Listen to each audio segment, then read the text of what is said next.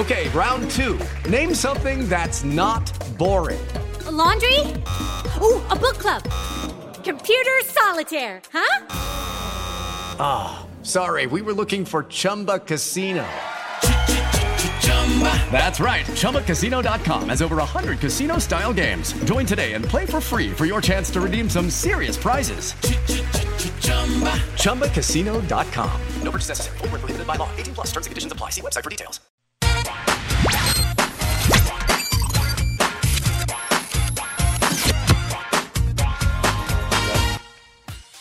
Olá, muito boa noite para você que acompanha a Jovem Pan. Chegamos com mais um Papo de Setorista nesta segunda-feira e com uma rodada muito especial do Campeonato Brasileiro. O Flamengo perdeu para o Fluminense, o Palmeiras ganhou do Santos, a diferença aumentou em relação a Palmeiras e Flamengo, justamente por conta desse tropeço do time rubro-negro, e daqui a pouquinho tem um jogo do Internacional contra o Atlético Goianiense, jogo importante porque o Internacional é um dos times que estão ali na parte de cima da tabela brigando com o Palmeiras. Neste momento, Palmeiras tem o Fluminense também, claro, mas o Internacional pode retomar a vice-liderança da competição. E claro, nós vamos falar bastante de Brasileirão a partir de agora aqui no Papo de Setorista. Já deixa o like no vídeo, se inscreva no canal, compartilhe também a nossa transmissão, chame os amigos, a família, todo mundo. Vamos debater futebol aqui no Papo de Setorista e com esse assunto em relação ao Campeonato Brasileiro, se tem algum time que pode parar esse Palmeiras, se algum time, pode tirar o título do Palmeiras. E comigo, por enquanto, o Kaique Silva. Já teremos o Pedro Marques com a gente aqui no Papo de Setorista. Tudo bem, Kaique? Muito boa noite para você. Primeiro, queria que você falasse um pouco da rodada e já eu te faço a pergunta principal do nosso programa de hoje. Boa noite, Kaique. Fala, Gui, tudo certo? Abraço para você, para todo mundo ligado aqui na Jovem Pan, no Papo de Setorista. Rodada interessante, né? Rodada que mostrou mais uma vez o time do Palmeiras tendo a competência de conseguir jogar melhor que o time do Santos, e também o Santos mostrou a incompetência dentro de campo. Não conseguiu se sobrepor em cima do Palmeiras, mesmo com um jogador a mais, e o time do Palmeiras mostrou a sua qualidade e melhorou o seu desempenho, por incrível que pareça, melhorou o seu desempenho em campo com um jogador a menos. Precisa se atentar ao fato de que já é a segunda expulsão do Danilo. Acho que também foi mais uma expulsão por uma entrada muito forte, uma entrada descabida, desmedida, depois de um erro de domínio dele, Danilo, que vem caindo de produção nesse time do Palmeiras, que é um baita jogador, já provou isso, chegou na seleção brasileira com muitos méritos, mas precisa ficar atento, não pode ser expulso toda hora e deixar expor o time do Palmeiras. Uma rodada que também me surpreendeu pela derrota do Flamengo para o time do Fluminense. Apesar de, nas Laranjeiras, nas últimas noites, todo mundo tem colocado, é normal, ultimamente é normal o Flamengo perder para o Fluminense. De fato, um resultado que vem persistindo nos últimos tempos. O Fluminense vem tendo felicidade no confronto direto com o Flamengo, mas eu esperava o time do Flamengo vencendo a partida até com certa tranquilidade, porque no meio de semana o time do Fluminense tomou uma cacetada em Itaquera, poderia ter até o seu lado psicológico abalado, e o time do Flamengo veio com a cavalaria, veio com o time titular. Então o resultado que mais me surpreendeu nessa rodada, além da vitória com um jogador a menos do time do Palmeiras diante do Santos, foi essa vitória do Fluminense para cima do Flamengo. Acho que inclusive o Campeonato Brasileiro fica muito difícil, não vejo nenhum rival à altura desse time do Palmeiras, mas já a gente fala sobre isso, Gui. Exatamente essa pergunta. Você chegou no ponto principal aqui pra gente abrir o programa, e a galera com a gente já participando. O canal aqui, que é uma paródia, do Luva de Pedreiro, tá aqui com a gente. O canal Madureira também acompanhando, o Kleber Marques com a gente, o Anselmo Bonadio, o Rafael Savage também curtindo, galera por aqui já chegando no YouTube da Jovem Pan. Você deixa o like no vídeo, se inscreva no canal, e a pergunta tá aí, afinal, qual time realmente pode impedir o título brasileiro do Palmeiras? Como eu disse agora há pouco, neste momento a tabela do Campeonato Brasileiro mostra, dependendo, claro, do resultado de hoje, que o Internacional, matematicamente, é o time que pode incomodar. Repito, matematicamente. O Fluminense também é um time que a gente tem que colocar nessa balança, porque neste momento o vice-líder é o Fluminense, com 48 pontos, mas o Inter joga daqui a pouquinho contra o Atlético Goianiense, o jogo às 8 horas da noite. Então teremos aí, o Inter, se vencer, ele chega a 49, né? Tem 46 agora, chega a 49 pontos, encosta na vice-liderança. E aí eu pergunto pra você, Kaique, você já deu, digamos, um spoiler, né, sobre isso, mas então, na sua visão, na sua opinião, realmente ninguém, nem Fluminense, nem Internacional, apesar das chances matemáticas, jogando futebol dentro de campo, ninguém consegue tirar mais esse título do Palmeiras. Time do Fluminense interessante, mas inconstante. Por exemplo, a Copa do Brasil foi eliminado perdendo por 3-0, não demonstrando em nenhum momento reação, um time que pudesse reagir diante de um Corinthians que foi dominante na Neoquímica Arena em Itaquera. Time do Internacional tem méritos por estar na parte de cima da tabela, mas esse ano já provou muita coisa negativa. Esse ano foi eliminado, né, da Sul-Americana, deu vexame diante do Melgar, foi eliminado para o Globo do Rio Grande do Norte na Copa do Brasil. Foi vergonhoso, né? Primeira fase. É um time que não é altamente confiável para poder disputar esse título até o final. Por exemplo, eu não tenho nenhuma garantia, Gui, de que o Internacional vai ganhar com facilidade do Atlético Goianiense. Independente da situação que o Atlético Goianiense viva hoje na tabela do campeonato, fator anímico dos jogadores, estarem lutando contra o rebaixamento, eu não tenho nenhuma garantia de que o Internacional é o favorito no jogo de hoje. Acho um jogo muito equilibrado. Não por serem dois times do mesmo nível, longe disso. O Internacional hoje está muito acima do Atlético Goianiense. Mas eu não tenho garantia de que o Internacional saia vencedor. Tem bons jogadores, joga um bom futebol. Deu trabalho recentemente, eu fiz a cobertura em Itaquera de Corinthians e Internacional. Jogo 2-2 e o Inter teve diversas chances de vencer a partida.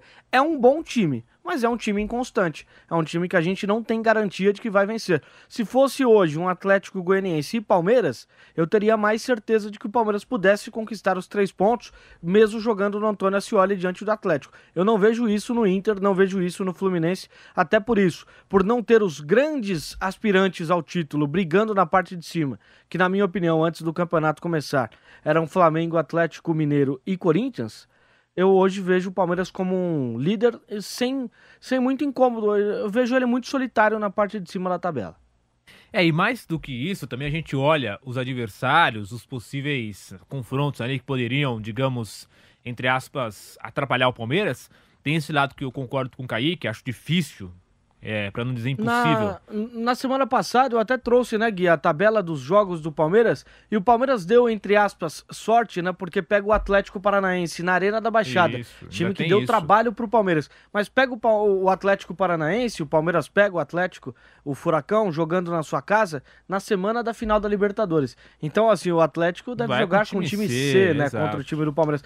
Tem o confronto direto na última rodada, mas a tendência é que na última rodada o Palmeiras mande o sub-20, como fez no ano passado. 3 rodadas finais o Palmeiras mandou o sub-20, quando já não tinha mais chance de título e já tinha conquistado a Libertadores. Acho que esse ano o Palmeiras deve conquistar o título com, de repente, 2 rodadas de vantagem. Vai para esse último jogo no Beira-Rio contra o Inter, já com o caneco, já com o título conquistado, já erguendo a taça na sua casa, no Allianz Parque, na penúltima rodada, e esse confronto talvez não seja nem válido para muita coisa.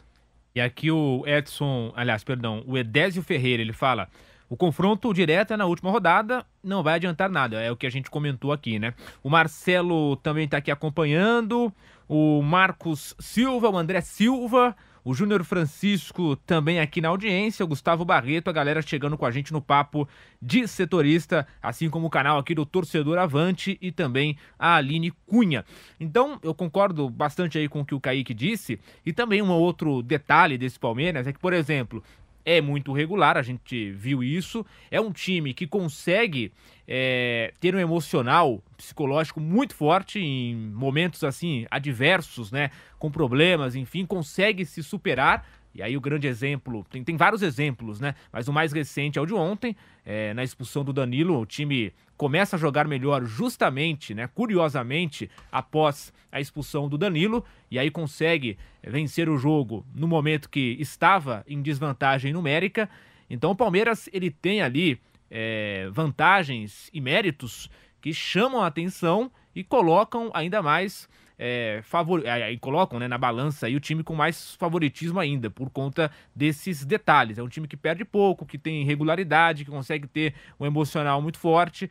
Então, é difícil realmente que alguém alcance. E mais do que isso, por exemplo, nas últimas 5 rodadas aí do Campeonato Brasileiro, antes de vencer, né, na rodada anterior, sem ser a de ontem, na anterior, vinha de 3 empates, ou seja, com 3 empates, ninguém ainda conseguiu encostar no Palmeiras. Então, mesmo quando o Palmeiras tropeça, a gente viu aí, o Flamengo, por exemplo, também não conseguiu alcançar, não conseguiu encostar no Palmeiras. Então, tudo realmente caminha para esse título do Palmeiras e é difícil, né?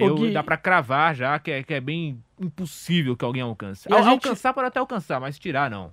A gente vê muita gente menosprezando essa possível conquista, essa eminente conquista, digamos assim, do Campeonato Brasileiro do Palmeiras. Pela falta de regularidade do time do Flamengo, do Corinthians, do Atlético Mineiro e de outros aspirantes ao título, outros times que brigaram na parte de cima. Mas vale a gente ressaltar um detalhe seguinte: o Palmeiras enfrentou na sequência, em uma sequência pesada que teve, Corinthians fora de casa, Fluminense fora de casa e Flamengo dentro de casa. O Palmeiras enfrentou por 3 vezes o vice-líder do campeonato. Quando enfrentou o Internacional, se eu não me engano, também era o vice-líder ou terceiro colocado do campeonato. Então, o Palmeiras enfrentou em 3 rodadas seguidas aquele time que estava brigando pelo título e atrapalhou, dificultou bastante a situação desses times as 3 vezes que disputou. Então, tem todos os méritos. Tem, é lógico, que a questão do Flamengo ter priorizado as Copas, o Corinthians ter priorizado a Copa, ter um elenco mais curto, e o Atlético Mineiro ter oscilado demais e não conseguiu nem ter priorizado a Copa do Brasil, a Copa Libertadores ou o Campeonato Brasileiro. O Atlético tá na fase que tá por conta própria, pelas suas próprias pernas. Está eliminado da Libertadores já tem um tempo, quando caiu para o próprio Palmeiras. Mas esse time do Palmeiras tem que se prezar bastante a regularidade. Campeonato Brasileiro é campeonato de regularidade. É onde você mostra que, de fato, você tem um elenco a ser aproveitado.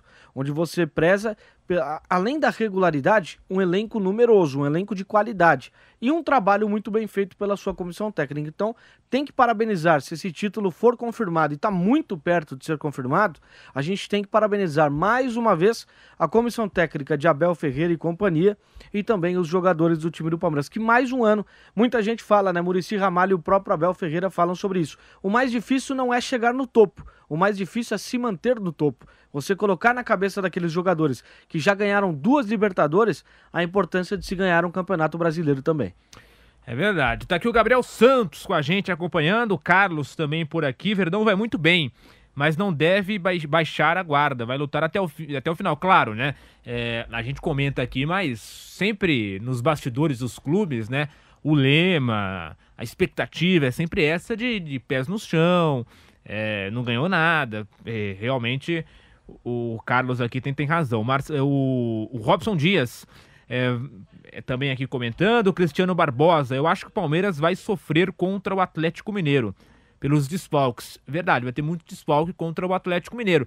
Mas assim, é uma rodada, por exemplo... Contra o Galo, o Danilo é um desfalque certo, isso, né? Mais uma vez o Danilo expulso, não enfrenta. Tem mais desfalque já confirmado. O Abel no banco, tomou cartão vermelho. Eu li que vai ter mais desfalque, sim, só precisa confirmar. Pode ter tido jogador que estava pendurado e tomou cartão amarelo. Eu já pego pra você, viu, Gui? Agora, eu tava fazendo o seguinte, cara, eu tava dando uma analisada aqui na tabela. Os números desse Palmeiras é de fato um time incontestável, né? Sim. 27 jogos, 16 vitórias, 9 empates e 2 derrotas. O time do Palmeiras não tem uma derrota fora de casa nessa temporada, né, Gui? Nesse Campeonato Brasileiro. Pois é. Não tem uma derrota fora de casa. Contra o São Paulo, pelo Campeonato Brasileiro, acabou vencendo fora de casa. O São Paulo que vem sendo a pedra no sapato desse time do Palmeiras, mas é realmente um time que, quando perdeu nesse Campeonato Brasileiro, perdeu dentro da sua casa. Perdeu do time do Ceará na primeira rodada. E a outra derrota do time do Palmeiras, até me ajuda a lembrar, né, Gui? Porque perde tão pouco que eu não consigo me recordar. O Ceará na estreia do Campeonato Brasileiro e o Atlético Paranaense, isso. Os 2 times que o Palmeiras perdeu. Naquele jogo, o Vitor Roque... Paulo, né? O São Paulo não foi pelo Brasileiro. Não foi pelo Brasileiro. Isso, no Brasileiro, o Palmeiras ganhou jogando no... Na verdade, o Palmeiras ganhou de virada. De virada, aquele 2-1. O que perdeu foi na Copa do Brasil. Na Copa do Brasil.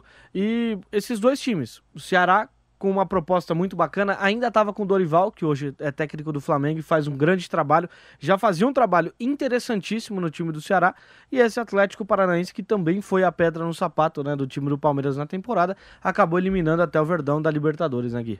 É verdade. A galera que tá com a gente aí, o Kaique vai pegar os desfalques, deixa o like no vídeo, hein? Galera chegando, clica no joinha, se inscreva no canal, responda a pergunta, tá aí na tela. Qual time realmente pode impedir o título brasileiro, se é que tem esse time? Na nossa visão, na nossa opinião aqui, o Kaique e eu concordamos que não tem nenhum time que possa incomodar a equipe do Palmeiras. E já já teremos também Pedro Marques com a gente, já se preparando ali para conversar com a gente aqui no Papo de Setorista. O Reinaldo também aqui acompanhando, a Irene Gonçalves na audiência, o RP Simões, Kleber Marques, ó, falou em Pedro Marques, chegou o Kleber Marques, né? Não sei se é familiar do Pedro. E o Luiz Raposo também com a gente. Gui, diga. O Palmeiras tinha ontem como pendurados Gustavo Gomes, Gabriel Menino, Zé Rafael, Atuesta, Wesley, Rony, o Flaco Lopes, o Abel Ferreira, né, técnico, o Vitor Castanheira e o João Martins, os auxiliares. Ontem o Palmeiras teve o cartão amarelo do Gustavo Gomes, então tá fora desse jogo contra o time do Galo. O Zé Rafael também tomou cartão amarelo, então além do Danilo, não vai ter o Zé Rafael. A dupla de volantes do Palmeiras contra o time do Galo não vai entrar em campo. No caso do Gustavo Gomes, ele já não jogaria por conta da seleção. Isso. Mas daí levou o cartão amarelo. Muito provavelmente. Estratégia. Aquela estratégia. E o Gabriel Menino também. O Gabriel Menino também tomou cartão amarelo e ele estava na lista. Isso. Ele é o substituto natural do Danilo, mas ele também não joga. Então o Abel vai ter um quebra-cabeça, né? O Everton que tá na seleção também. O Everton vai estar na seleção. Mas o Lomba tem entrado bem, tem suprido bem a ausência do Everton. É lógico que tem uma queda de níveis, né?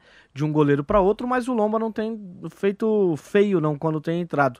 Então, muito provavelmente quem deve jogar aqui no miolo do meio de campo, o Pedro daqui a pouco, setorista do Palmeiras, acompanha o dia a dia, de repente pode dar uma oportunidade pro Fabinho, garoto que vem da base e tá pedindo passagem, já subiu, já fez alguns jogos interessantes com o Abel Ferreira, mas está jogando nesse time sub-20, até mesmo para não desfalcar tanto os times de base e pelo número de jogadores que já tem, né, esse time do Palmeiras.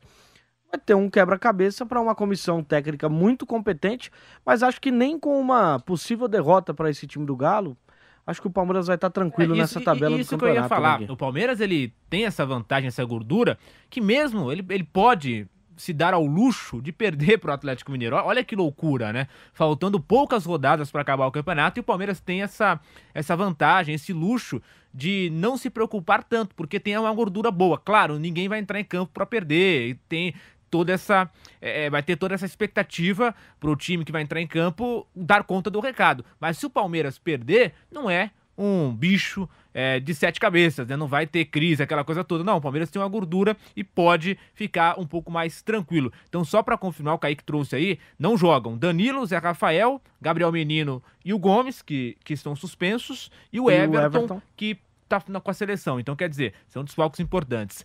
Pedro Marques está com a gente, setorista do Palmeiras. E claro, né, Pedro, a pergunta do título do YouTube é a seguinte: afinal, qual time realmente pode impedir o título brasileiro do Palmeiras?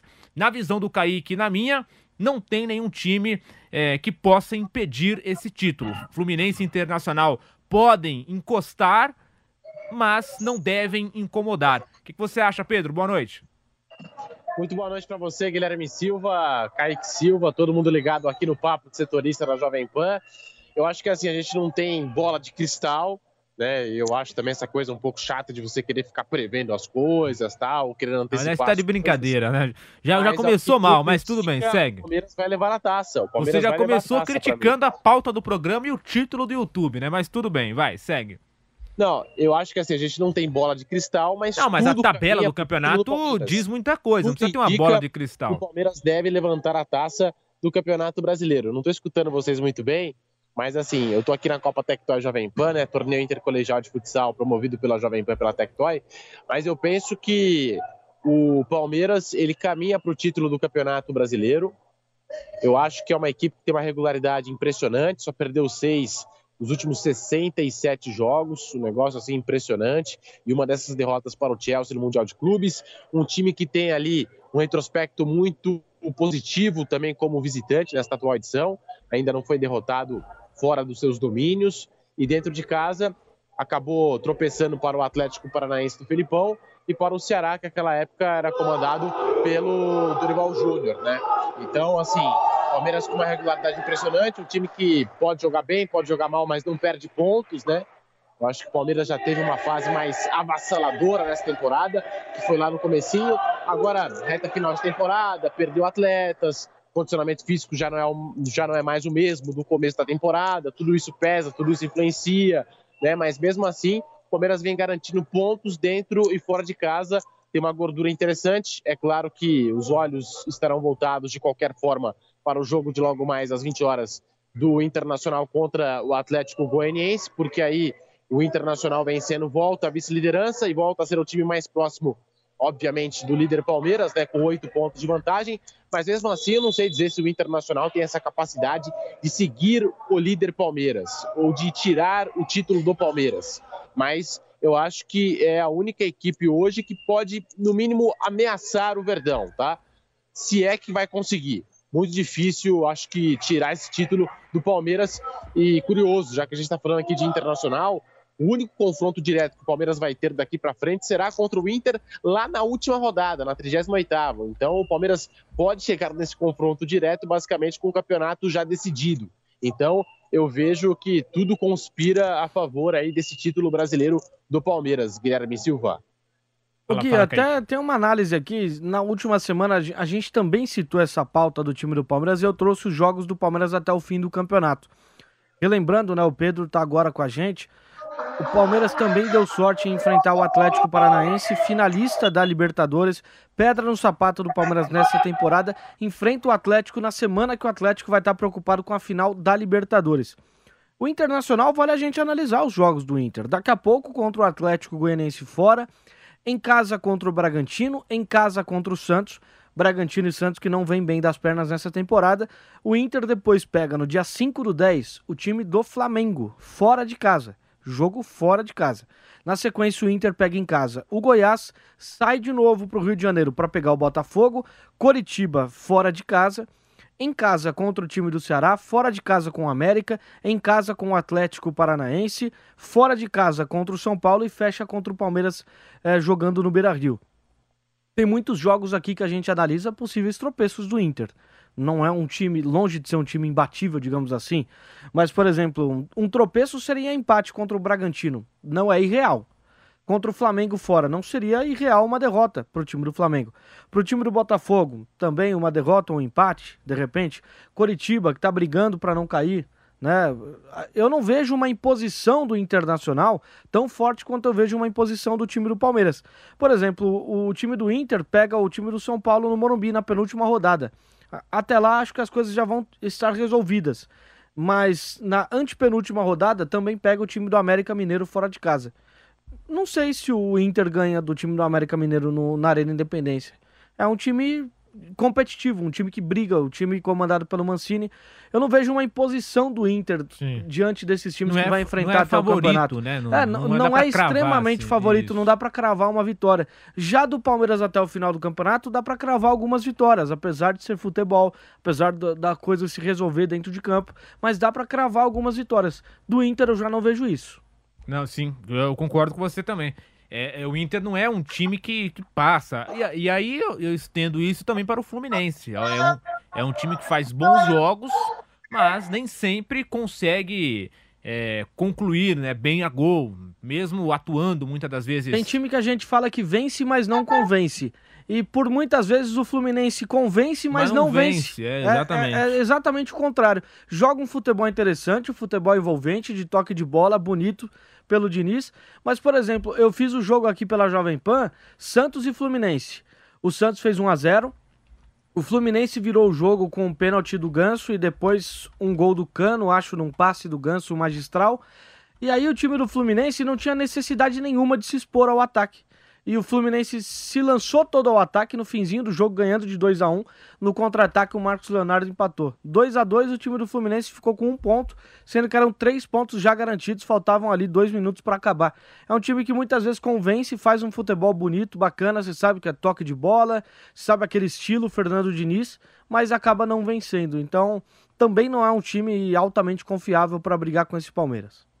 É verdade, mesmo que a gente conclui aqui, né, mesmo que esteja ali brigando, né, pela parte de cima da tabela, com uma pontuação interessante, né, boa, tanto para Fluminense quanto para Internacional, e ainda com adendo para o Internacional, que precisa vencer o jogo de hoje, porque se o Inter não vence o jogo de hoje contra o Atlético Goianiense, tudo isso que a gente está falando aqui vai pro ralo, né? Porque daí a briga fica só entre aspas também, entre Palmeiras e Fluminense. Então o Inter tem uma missão que é, digamos assim, difícil, complicada, que é passar por esse time do Atlético Goianiense jogando lá em Goiânia. Lembrando que a bola rola às 8 horas da noite. Agora, pra gente concluir, né, sobre esse assunto de Campeonato Brasileiro, de Palmeiras, enfim, eu vou conversar com o Pedro Marques sobre isso.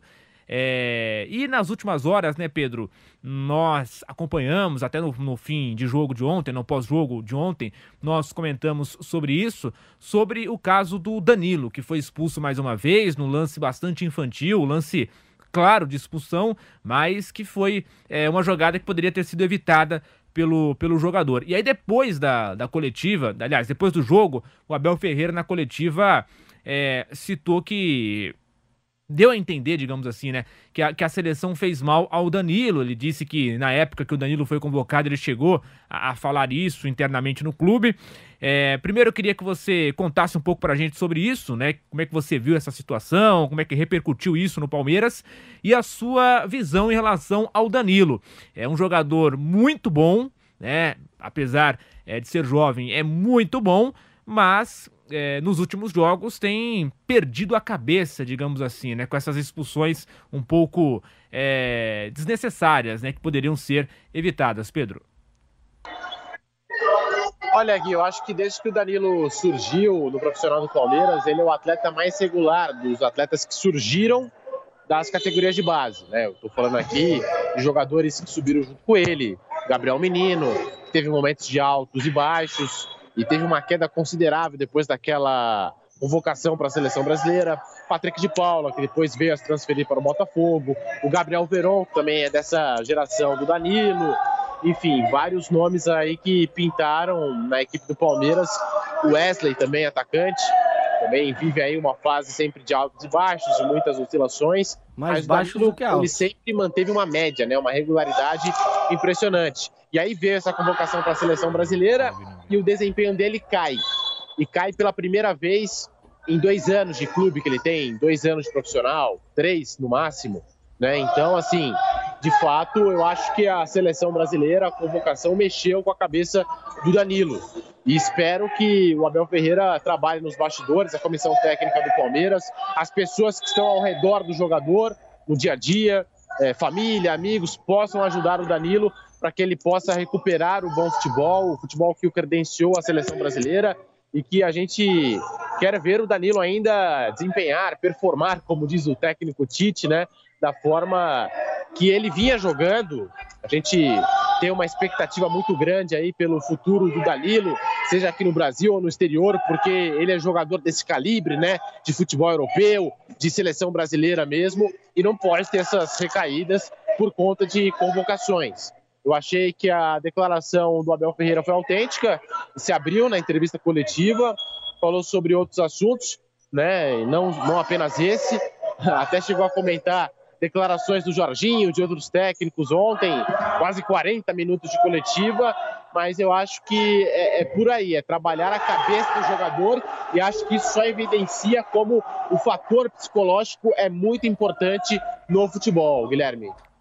E pra você, Kaique Silva, como é que você viu essa questão do Danilo, da expulsão e da declaração do técnico Abel Ferreira na pós-partida? Eu cubro o dia a dia do Corinthians, Gui, e algo que eu gosto bastante no Vitor Pereira é a sinceridade. É muito franco, muito transparente, e eu acho que é algo cultural de técnicos portugueses. O Jorge Jesus muitas vezes era assim e era visto com maus olhos. O Abel também é visto às vezes com maus olhos. O Vitor já foi...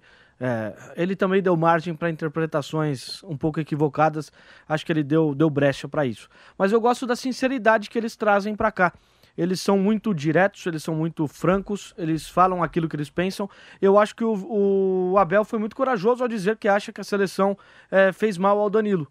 E ele tá certo em dizer, porque todo mundo que comenta futebol também acha que a seleção fez mal pro Danilo. Talvez tenha subido a cabeça, talvez não estava preparado ainda para uma seleção. Talvez o jogador comece a fugir um pouco da realidade, se acha acima daquilo que ele ainda é, né? Se imagine num patamar mais elevado do que o que ele pode oferecer no momento.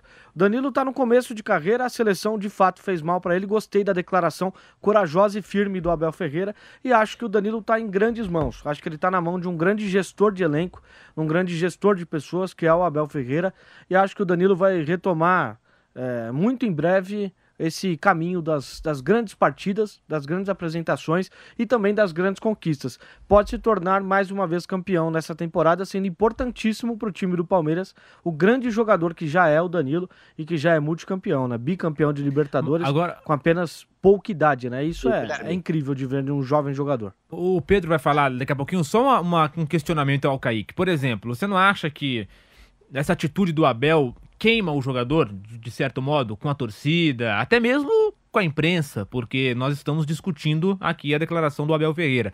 Você não acha que isso poderia ser tratado internamente? Porque até você falou assim, e eu até eu posso concordar com você. Talvez ele não estava preparado para a seleção, talvez ali subiu a cabeça, realmente isso pode ter acontecido. Não tenho certeza, não acompanho o dia a dia do Palmeiras. Mas pode ter acontecido. Só que o Abel falar isso em público não queima o jogador? Acho que não, Gui, porque era um assunto que já estava sendo debatido nas mesas de debate. Pois mas não com o técnico, com o comandante chegando a público e falando isso. É que o Abel ele foi perguntado, na verdade, sobre essa questão de como trabalhar a gestão do jogador, né? Como dar apoio ao jogador nesse momento, o que fazer, que tipo de atitude tomar. Porque a segunda expulsão consecutiva praticamente do Danilo em grandes jogos, em um clássico e contra o Atlético Mineiro pela Libertadores, que inclusive ele fez muita falta nos jogos que ele ficou de fora contra o Atlético Paranaense. Então, eu acho que o Abel citou ali um dos fatores que puderam culminar nessas duas expulsões de repente. Talvez o Abel quis até justificar o que aconteceu com o Danilo para ele ser expulso nessas duas vezes. Talvez ele se desligou um pouco, ficou um pouco mais avoado dentro de campo, não teve mais o mesmo foco que ele teve antes de chegar à seleção. Pode ser isso. Eu vi mais como uma explicação do Abel a essa má fase do Danilo, uma fase que, como ele disse, acredita que seja momentânea e que em breve ele volte a fazer grandes jogos. E o Pedro Marques tinha chamado, antes do Pedro, só pedir pra galera deixar o like aí, hein? Com a galera curtindo, Ricardo aqui com a gente, William Santos, Luan Rocha, Antônia Couto, também aqui participando a galera no YouTube da Jovem Pan. Então clica no joinha, deixa o seu like, se inscreva no canal, compartilhe também, acompanhe a Jovem Pan no YouTube e nas redes sociais, @Jovem Pan Esportes. Fala, Pedro.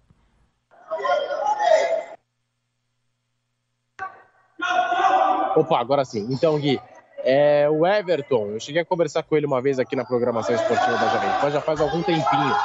Foi depois da primeira conquista de Libertadores do Palmeiras, em 2021, em fevereiro, acho, porque aquele jogo aconteceu no dia 30 de janeiro de 2021, né, por conta da pandemia entre Santos e Palmeiras, e o Everton já passou da faixa dos 30 anos, depois vocês podem até pegar, eu acho que ele tem 33, 34 mais ou menos, o Everton, e ele falou, cara, eu tô aqui dos meus 32, 33 anos de idade, só agora eu ganhei uma Libertadores, e essa molecada que acabou de surgir, né, que acabou de subir das categorias de base do Palmeiras, as crianças da academia, e eles ganharam no primeiro ano a Libertadores, a Copa do Brasil e também o Paulistão, né?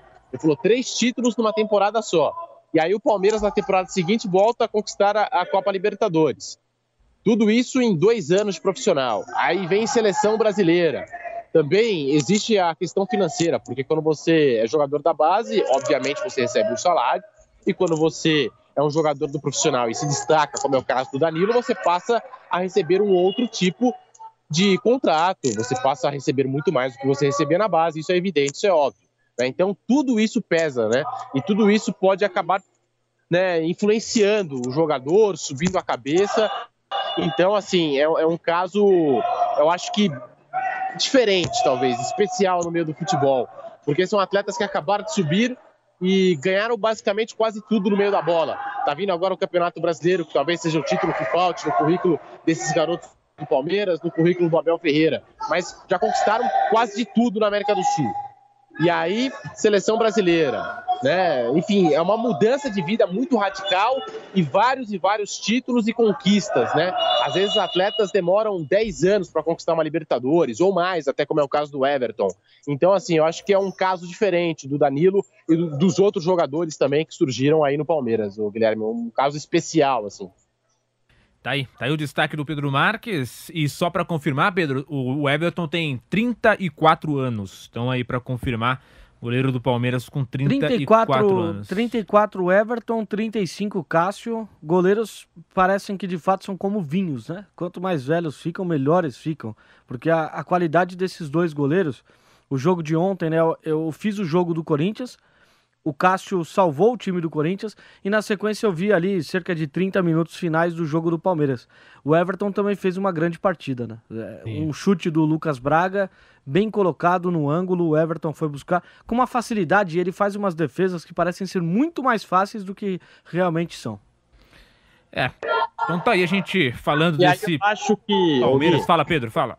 Eu acho que também entra nessa parte aquilo que a gente vive discutindo no Papo de Setorista da Jovem Pan em relação ao Endrick. Porque ontem eu também conversei com o Everton na Zona Mista, perguntei para ele sobre o Endrick, como que eles estão acompanhando essa adaptação do Endrick, o dia a dia, e ele elogiou, fez questão de ressaltar aqui as qualidades do Endrick, mas eu achei interessante que ele destacou, ele falou, gente, é um garoto de 16 anos de idade. O Everton, ele chegou a falar isso, ele chegou a destacar esse ponto, é um garoto de 16 anos de idade. Então existe sim uma preocupação muito grande da diretoria do Palmeiras, e o Abel Ferreira também na coletiva deixou isso claro, que o clube acima dele tem um plano para o Endrick, porque a gente sabe que do mesmo jeito que você consegue subir na carreira, você consegue conquistar coisas no futebol de uma maneira muito rápida, a sua carreira também pode acabar caindo de certa forma de uma maneira muito rápida. Você tem que saber trabalhar a parte psicológica, o fator psicológico. E eu acho que essa é uma das preocupações do Palmeiras com o Endrick, com a cabeça do jogador. Ele só tem 16 anos de idade, apesar de toda a qualidade, e eu acho que o Endrick é o futuro da seleção brasileira, do futebol brasileiro, mas o Palmeiras trabalha antes com a cabeça do jogador, para que ele tenha uma carreira regular e que não possa, e para que também não possa perder a carreira no meio da carreira, ou não possa perder a cabeça no meio da carreira. E tanto barulho aqui, eu tô tendo que me esforçar um pouquinho para ouvir vocês e também para falar, viu, Gui? A gente tá ouvindo aí a garotada, né, da Copa Tectoy Jovem Pan, galera fazendo a festa, né? Pra quem não sabe, pode acompanhar a Copa Tectoy Jovem Pan. Tem um site, né, Pedro Marques? Você que tá, digamos assim, à frente disso, acompanhando e tal, cobrindo a Copa Tectoy Jovem Pan, tem um site que o pessoal pode acompanhar, né, Pedro?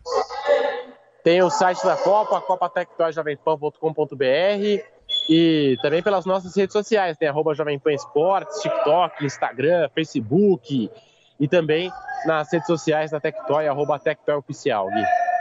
Ontem, inclusive, foi aniversário da Tectoy, 35 anos. Fica aqui o nosso abraço, nosso parabéns especial também para a Tectoy. Vamos lá, para a gente passar aqui na reta final do programa, a gente falou bastante do Palmeiras, desse título que está encaminhado para o Verdão, mas tem o outro lado, que é o Flamengo, que seria o adversário um pouco mais ali, que poderia ameaçar o Palmeiras, e não conseguiu.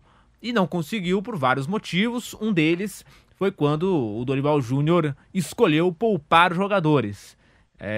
Ali por 3 vezes, né?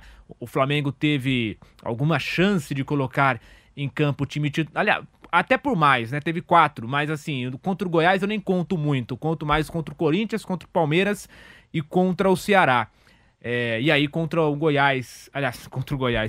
Corinthians perdeu, né, empatou com o Palmeiras, empatou com o Ceará e perdeu para o Corinthians. Então, assim, em 3 oportunidades não conseguiu encostar no Palmeiras por conta de ter colocado em campo uma equipe alternativa, uma equipe mista, enfim.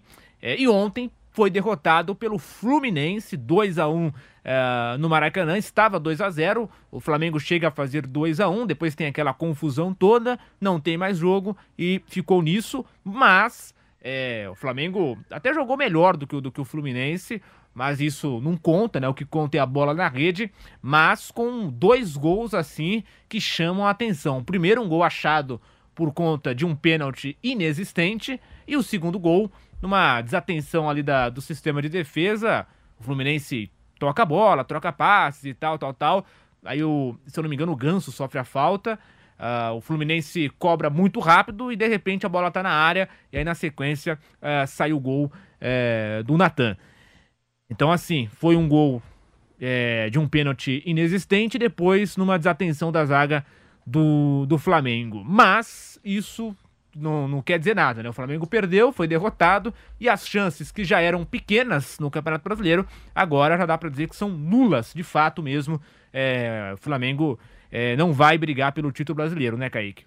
Ficou muito difícil pro time do Flamengo. Talvez algumas rodadas, né, Gui? Quando o Palmeiras deu algumas brechas e os times lá de baixo, os times que vinham na sequência não ultrapassaram ou não encostaram no time do Palmeiras. Ficou complicado pro time do Flamengo. O jogo de ontem, vale a reclamação do torcedor, vale a reclamação da gente, vale as pontuações necessárias feitas para a arbitragem, mas não me surpreende.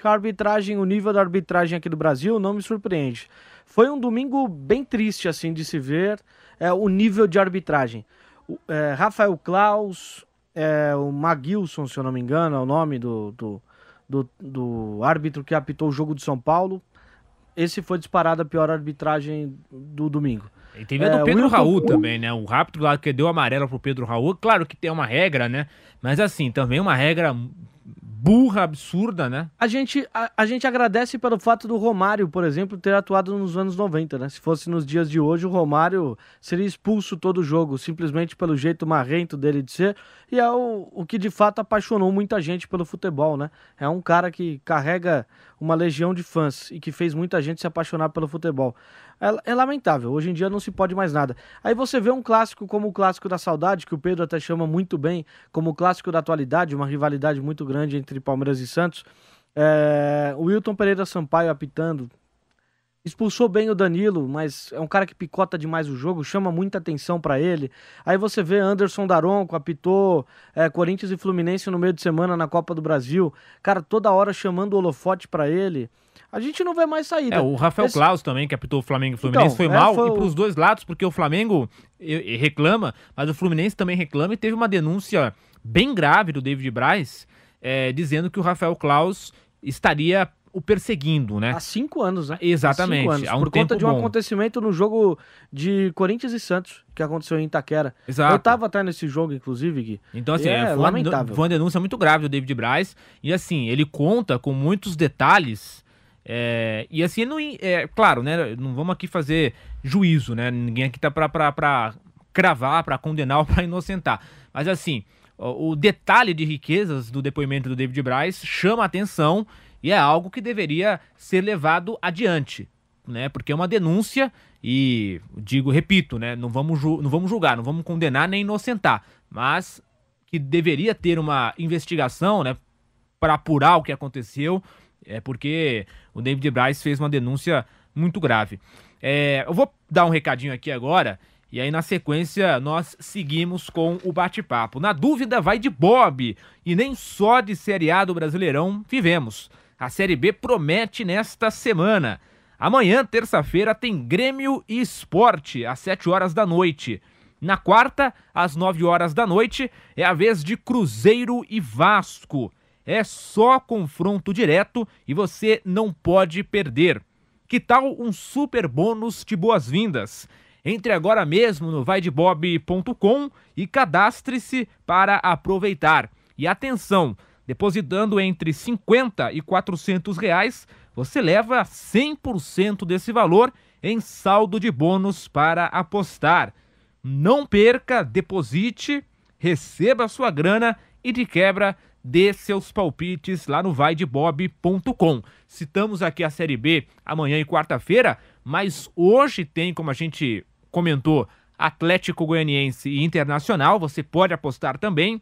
Na sexta-feira tem amistoso da Seleção Brasileira, Brasil e Gana, então fique atento aí.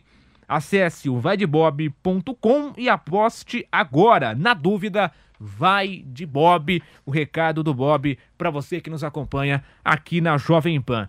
Kaique Silva, para a gente encerrar o seu destaque final aqui no Papo de Setorista desta segunda-feira. Semana de quase nenhum jogo, né, Gui? Só no final de semana tem um jogo adiantado, antecipado do time do São Paulo contra o Avaí. Já pensando na Sul-Americana, tem seleção brasileira nessa próxima sexta. Transmissão aqui da Jovem Pan, estarei nessa. O Pedro Marques também estará nessa, né? Com certeza fica a expectativa por mais um jogo da seleção brasileira, por uma boa atuação. Neymar vem comendo a bola no PSG nessa temporada. A gente espera uma grande atuação, uma grande exibição dele com a camisa da seleção brasileira também contra uma seleção mais frágil, é verdade, uma seleção africana como é a seleção de Gana, mas que tem muita imposição física, tem muito ritmo e sempre é uma seleção que dificulta, né, nas Copas do Mundo. Acho que a seleção de Gana é um teste razoável para a seleção brasileira, mas a gente lamenta do Brasil não enfrentar no ciclo da Copa do Mundo, não enfrentar nenhuma seleção de alto nível, as grandes seleções que estão no topo do ranking da FIFA, por exemplo, mas eu gosto do adversário da seleção de Gana, espero uma grande atuação da seleção brasileira. A gente dá uma pausa, né, em Copa do Brasil, dá uma pausa em Libertadores e em Brasileiro, mas amanhã também vale a gente chamar a atenção para o sorteio que acontece, né, o mando de campo da final da Copa do Brasil, às 11 horas da manhã, na sede da CBF, a gente vai estar ligado, né? Sim. Tanto eu quanto você, né, Gui? Eu cobrindo o time do Corinthians aqui na PAN, você sempre na cobertura do time do Flamengo também, para poder decidir se o jogo vai ser no Maracanã, a segunda partida, dia 12 e dia 19 de outubro, né? Se o primeiro jogo é em Itaquera, se é no Maracanã, e a grande decisão em qual palco será. Tem show do Coldplay aqui no jogo, no segundo jogo, né? Na data do segundo jogo, no jogo de volta, aqui em São Paulo. Então, pelo bem digamos assim, da logística do estado de São Paulo. O primeiro jogo corintiano o primeiro jogo deveria ser em São Paulo e o segundo no Rio de Janeiro, porque torcedor do Corinthians a cidade de São Paulo não aguenta 2 grandes eventos, uma final de Copa do Brasil e um show do Coldplay. Mas então, assim, não tem problema nenhum. Pela logística da cidade. É uma grande desculpa. Pela logística da cidade, né, deveria ser o primeiro jogo aqui e o segundo no Maracanã. Mas pelo que eu saiba, o torcedor do Corinthians não tem rivalidade com fãs do Coldplay. Não, mas assim, pra se locomover, trânsito, essa coisa toda. O show do Coldplay é aonde? Se eu não me engano, é no Allianz Parque. É um de um lado da linha 3 vermelha e outro do outro. Não tem trânsito. O metrô não pega trânsito. O metrô mesmo, a linha do metrô mesmo. Claro que é uma brincadeira, né, pessoal? Claro que é uma brincadeira. Vamos aguardar o sorteio. E aí... Mas eu tenho esse palpite. Eu acho que o primeiro jogo vai ser em Itaquera, o segundo no Maracanã, Gui. Vamos aguardar. Eu tô com essa sensação, esse feeling.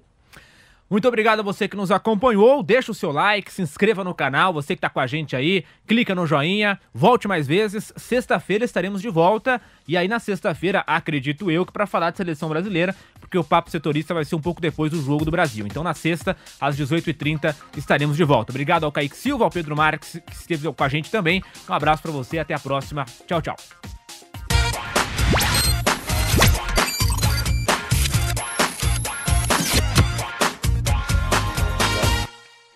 Step into the world of power, loyalty, and luck. I'm gonna make him an offer he can't refuse. With family, cannolis, and spins mean everything. Now, you wanna get mixed up in the family business. Introducing The Godfather at ChumbaCasino.com. Test your luck in the shadowy world of The Godfather slot. Someday, I will call upon you to do a service for me. Play The Godfather, now at ChumbaCasino.com. Welcome to the family. No purchase necessary. VGW Group. Void where prohibited by law. 18+. Terms and conditions apply.